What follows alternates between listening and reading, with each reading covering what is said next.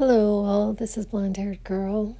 I wanted to do a really condensed or quick update on some of the things that I've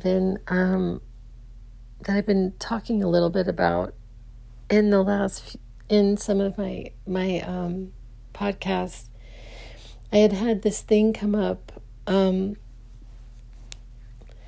with my mother's estate and my divorce. And yesterday I got the confirmation that it's not a problem, Parvayan, that it's not, that it's clear from division to community property. They were trying to basically say that I was hiding assets, and that they believed that he was entitled to part of that money. And I was trying to figure it out because it was just the nuttiest thing. But the money guy was explaining why. I guess my mother had bought something and put my name on it when I was married to him. And so they believed that the financial institution believed that it might have been community property, but they looked over, and these are like lawyers on both sides. So you had like the lawyers from the financial institution and lawyers from my money guy has a lawyer, and they were all looking at it, and I got the confirmation yesterday that it is not subject to community property laws. And I just started to cry. I really did. It was just a bit of a nagging thing. It wasn't even that so much as the emotional and just the catapulting me back to a time in my life that I didn't want to think about, and then, this thought, like, what would he do? What would he actually do if he was faced with that? With, being asked to sign papers and forfeit an amount of money, and I was sitting there and I actually asked my son about it, because my son lived with us when we were together, at least half the time. I said, what do you think you would do? And this was a really interesting conversation for me, because my son was saying, it would be hard to give up, this amount of money. It was enough money that it would be hard to give up. But, and he said, well, it would depend. He said, and he was going through his inventory of very short inventory of amount of girlfriends, and if, and he was kind of saying what he would do with each of them. And he basically said, because your marriage ended so badly, he thinks that guy may have taken the money. and and then I was in the car, and I texted him, and I'm like, there is no way I would have taken the money. I wouldn't have taken the money. I wouldn't have. If they confronted me with it and they said, that he came into this money, would you sign off on it? I would sign off on it. I would not take the money. Even how the marriage ended, I just wouldn't do it. I wouldn't do it because it would go against my ethics. It would go against my beliefs. And so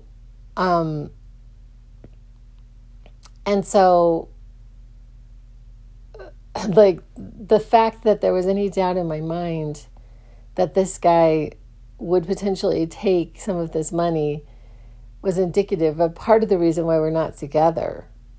You know, it's like the problems that lead to the breakup, you know, are still, you know, they're just, it's like this was part of the reason why, like the fact that I did not know, I really didn't, I thought it was 50-50. I thought it was a 50% chance. I had no idea what he would do. Like, I would have liked to have thought he would have signed off on it. But I really didn't know that guy. I really didn't. I did not even know him well enough to know whether he would sign these papers or not.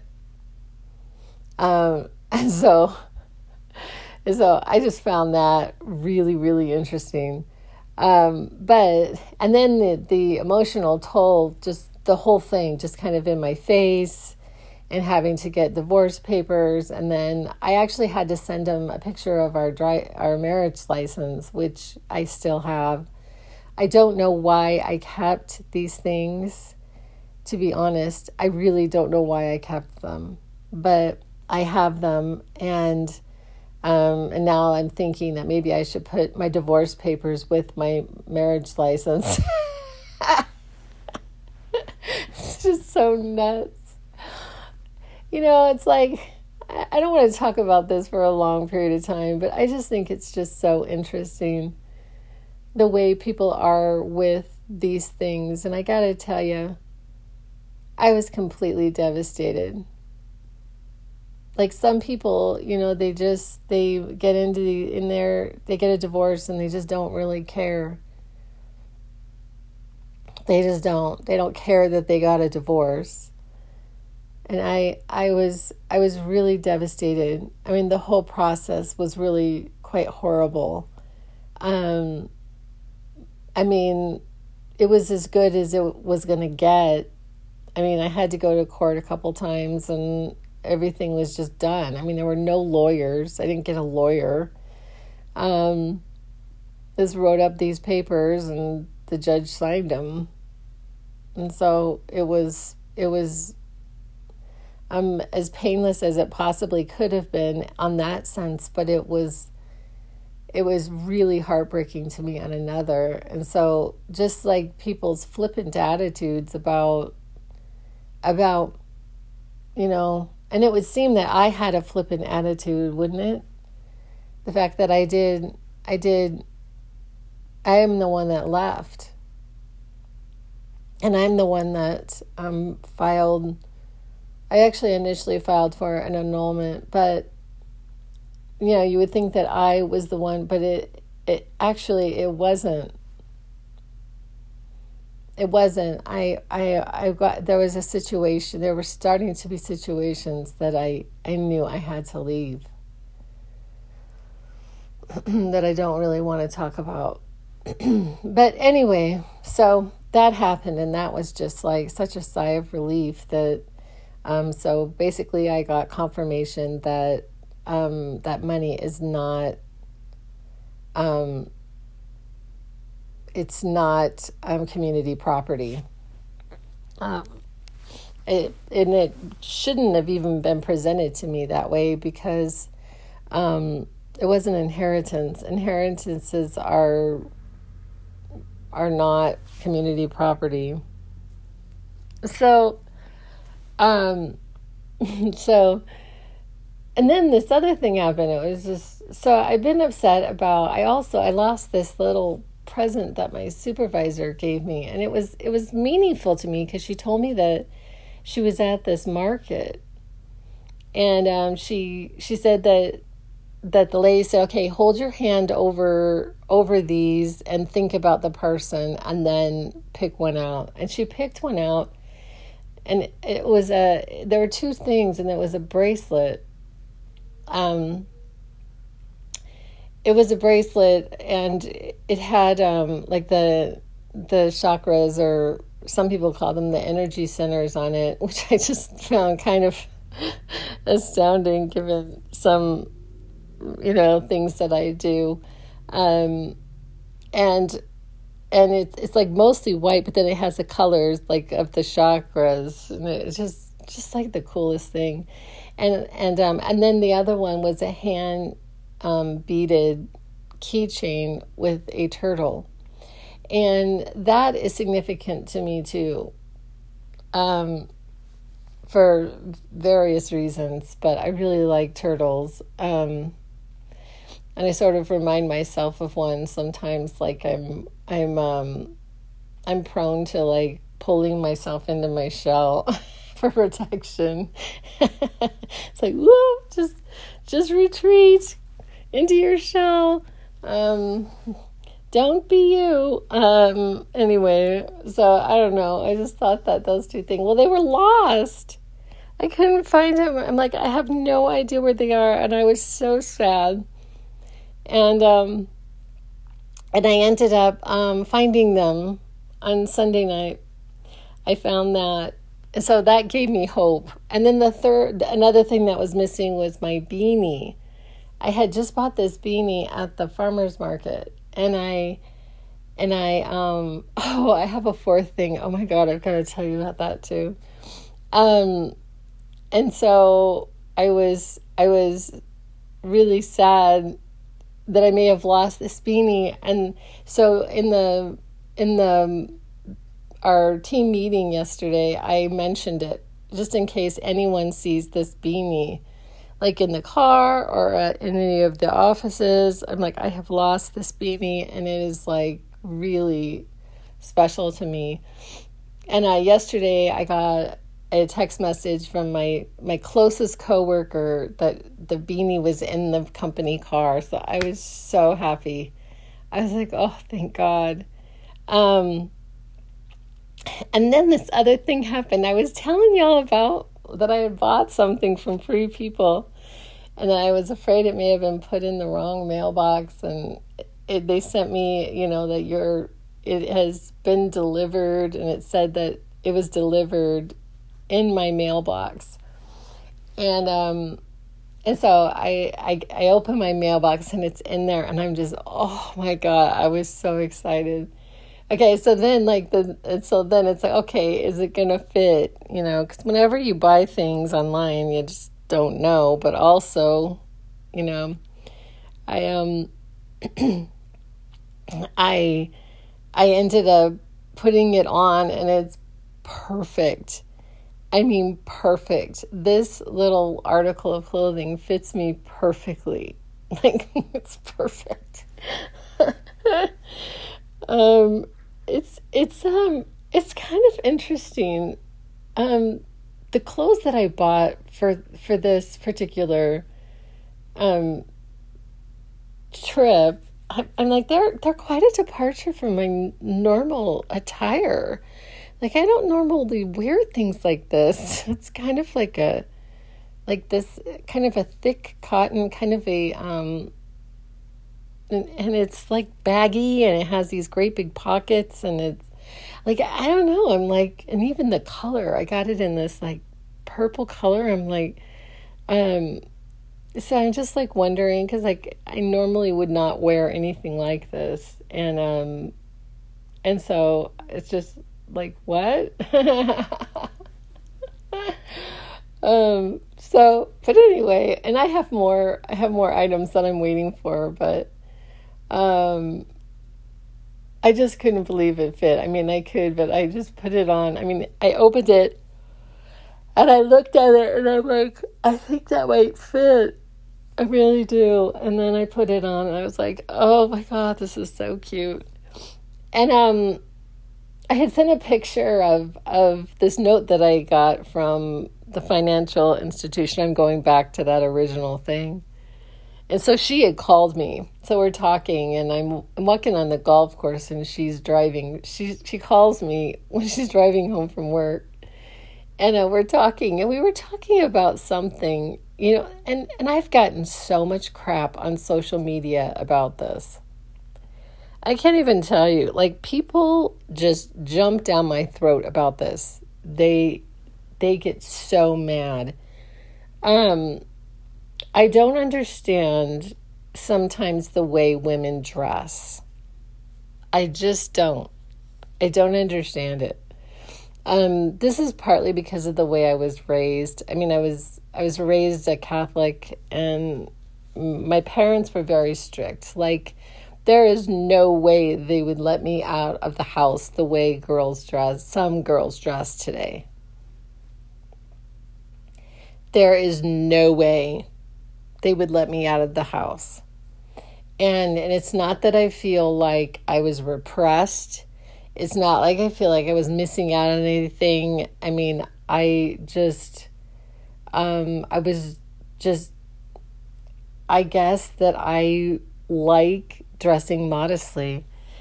But there's another part of this that, is,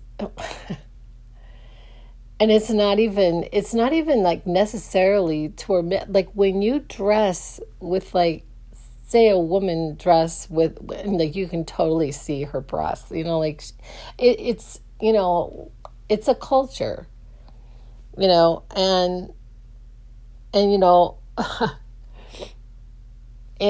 like other things, like accentuating other body parts, like it's really even hard for women not to look. And I'm not attracted to women, but it's very, very challenging for me not to look when a woman's breasts are just hanging out. Like, it's it's very, very challenging. And then they appear to get very upset about getting the wrong kind of attention.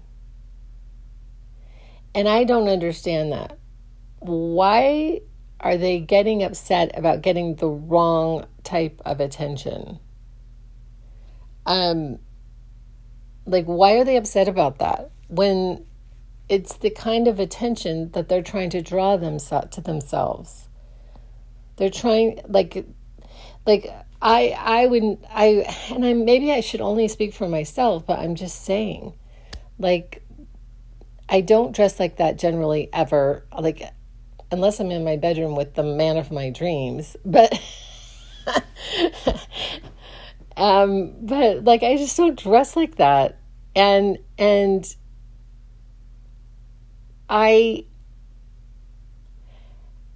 would not feel comfortable getting that type of attention anyway, because it's the kind of attention, like, just that somebody wants to have sex with you. It is like a sexual attention, not a I don't know how to describe it exactly, but and if I say anything,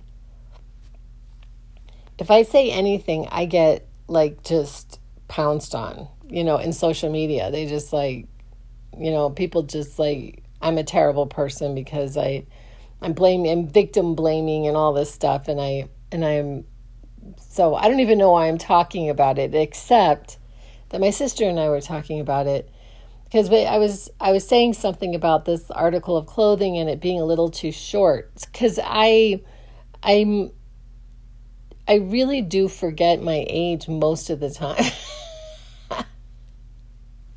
I do.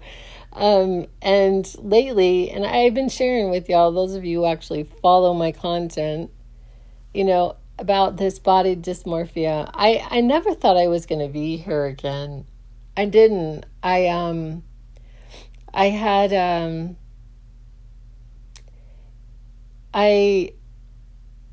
had lost, like, a bit of weight about 3 years ago that I never expected to ever gain back again. And I also, throughout the years, I had kept with these certain dietary, basically, restrictions, like, that were pretty strict. Like, I couldn't, there was no sugar, no dairy, not dairy. I didn't even eat cheese. I didn't. So there was no soy, there was no gluten. I didn't eat bread. Oftentimes I didn't even eat spaghetti. I mean, I ate a lot of potatoes, and I ate a lot of eggs. That was a big thing. And so I had been on this incredibly restrictive diet, like off and on, and mostly on for years. And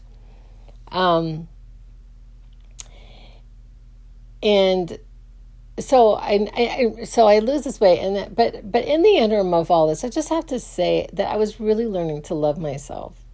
Like, I was never going back to doing this thing where it's really, really strange when you have body dysmorphia. First of all, it's by definition that you look in the mirror and you do not see yourself clearly. It's like your brain or your perception of yourself is skewed.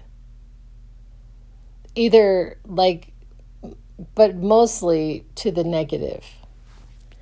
And so no matter where you're at, really, but for a while there, I really liked the way my body was. I really liked it a lot. And then now, I don't know, I want to say in the last, it's actually been about the last 6 months that I've been, and it could be partly after the death of my mother, that I just started doing things that I had not done in years. Like, I started to go and buy weekly. I'd be on my way to this certain place, and I would buy this certain pastry that I don't even know how to describe how delicious this thing is. It was like a croissant with pecan pie in it. It's unbelievably good. And I would buy, one a week, so a pastry a week. But I also was doing other things. I was starting to eat just things that I had not eaten in years. And it was partly an experiment because, Abraham Hicks likes to say that you can eat whatever you want. Eat when you want and whatever you want, and eat when she says only eat when you're having she calls it a downstream feelings. So basically when you're in the zone, or when you're happy, or when you're, thinking good thoughts, that's when you should eat. And if you're feeling negative, don't eat. Because your body, the premise is that your body is going to process the food differently, and it is based on our beliefs. And so I could say that this change is based on my beliefs about how I'm eating, but I was somewhat doing an experiment to see if what she's saying has any validity to it whatsoever. But it's just been, and it's not over the top. I'm not thinking about it all the time. But I will tell you that there is a sense of somehow this sense of shame in me, that I am not eating properly, and that I appear to be gaining weight. And my clothes are fitting me differently, and also and there's some things that there's not a damn thing we can do about. That's a whole other monster that I feel is not really talked about very much. I don't know, my legs they just look different. They look differently than they did even 2 years ago. And so I don't wear short shorts. I don't wear short dresses. I wear shorts, but they're not really short. And so I was concerned that this little article of clothing might be too short, and it's not. And that's how we got to talking about this thing about modesty. I don't even think my sister wears shorts. She says I'm completely covered from head to toe all the time. Like she's her arms, she wears long sleeves, she wears, she's completely covered all the time. And, and so there are some things that I can't do anything about. Like I exercise quite frequently, but all things considered, where I'm at right now is a very weird place because I also had this personal trainer. And I started doing these weights. So I started weightlifting and strength training, and that could be part of the reason why my body is changing a bit. But you would think that I would be losing weight. Like you would think that, but I don't step on the scale. And if I do step on the scale, I tell them I don't want to know how much I weigh. Because I don't believe in that. I just don't. And it sets me back. And it's when a woman puts her self-worth on how much she weighs, and we do. We have our self-worth on how much we weigh. And it's like, it's terrible. It's just terrible. It's like our self-worth on how much we weigh. Like it's not right. It's just not. And our society has really set us up this way, to judge ourselves this way. And I grew up, my mom was never like skinny. Like my mom I grew up with somebody, and my mother never overate.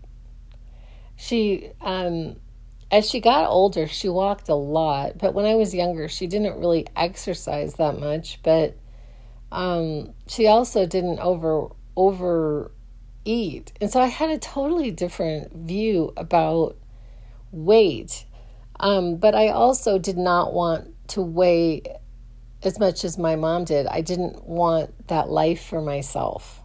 But I also had totally different genes because I probably had more of my dad's genes. And my dad wasn't overweight and wasn't underweight. Like my dad wasn't a thin guy. I mean, he,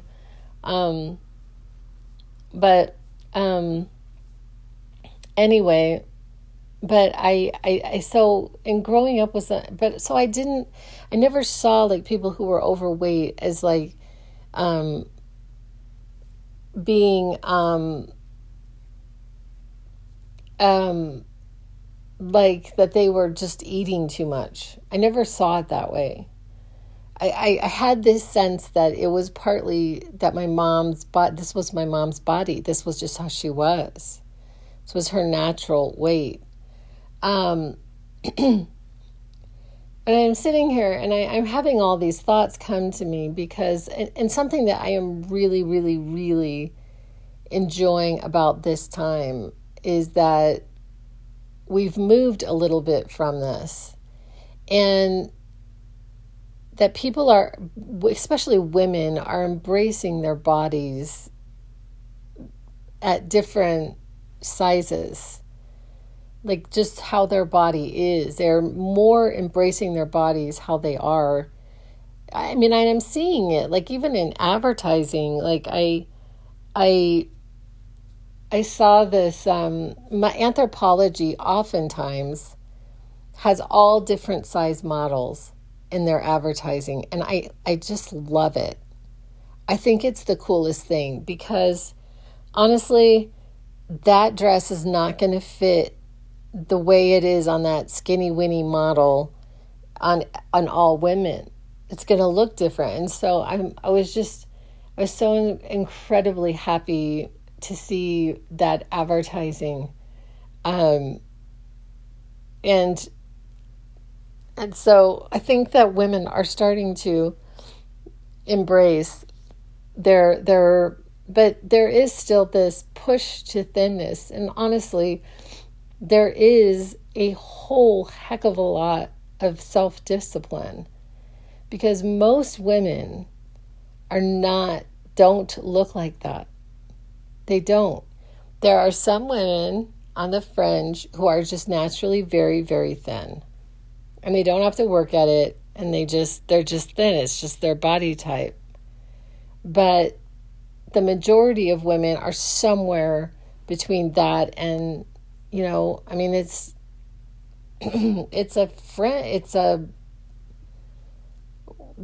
there's a whole bunch of different body types.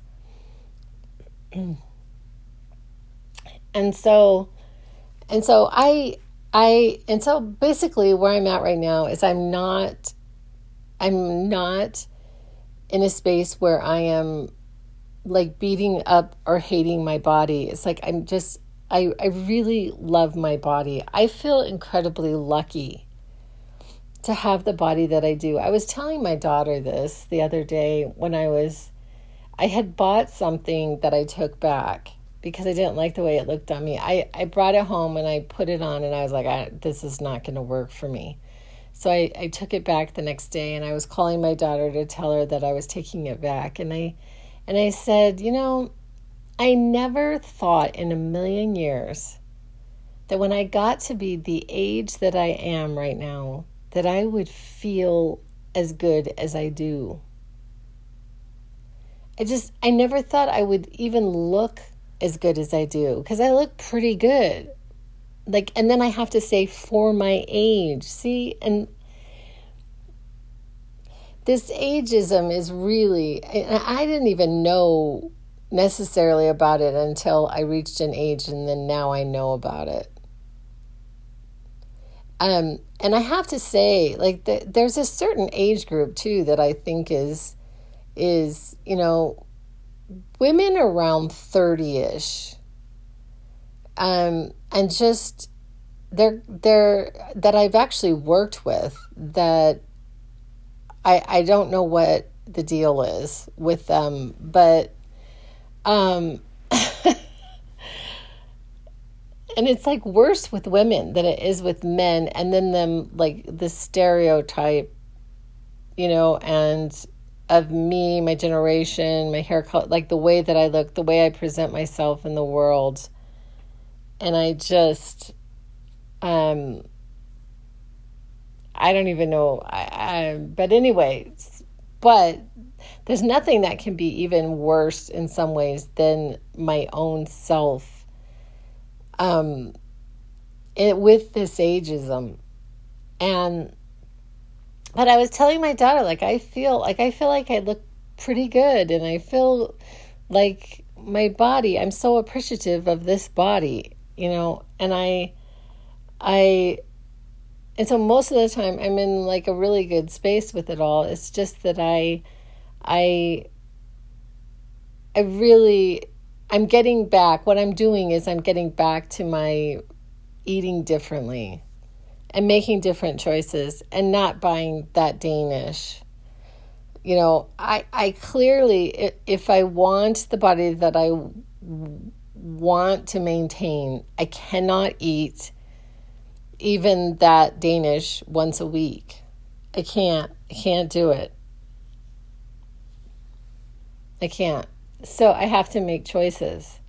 And I know how to get back, to where I would like to be, but, and I'm not sure about my weight training. I have been pretty disappointed to be honest, in the results. I'm not, and I don't know if I need to be doing it more. I mean, possibly I do, but, it hasn't done exactly what I was expecting it to. And so I don't know. I don't think I'm going to continue is what I'm saying, because it's also very expensive. I in New Year's resolutions that I don't even, I resolve all the time, but I have some goals for myself in the next 6 months. And yesterday I went to this place that I had gone to write when I wrote my first book. And so I go and I sit and then people come up and start talking to me, and it was like really distracting. I hate to word, but it really was. And then I didn't really write at all yesterday. But I'm dedicating myself, like 3 days a week, I'm going to be doing this, and then weekend, and I'm cutting out all like the fluff in my life, because I need to focus on that. I need to focus because I am so incredibly excited about writing. I'm attempting to write another book. And so everything is going to be going on the back burner. Not my daily practices, but everything that doesn't support that is going to be.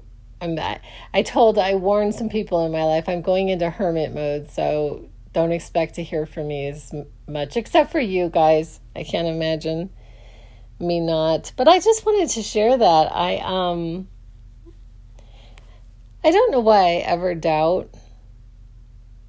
I don't know why I ever doubt. Like I really,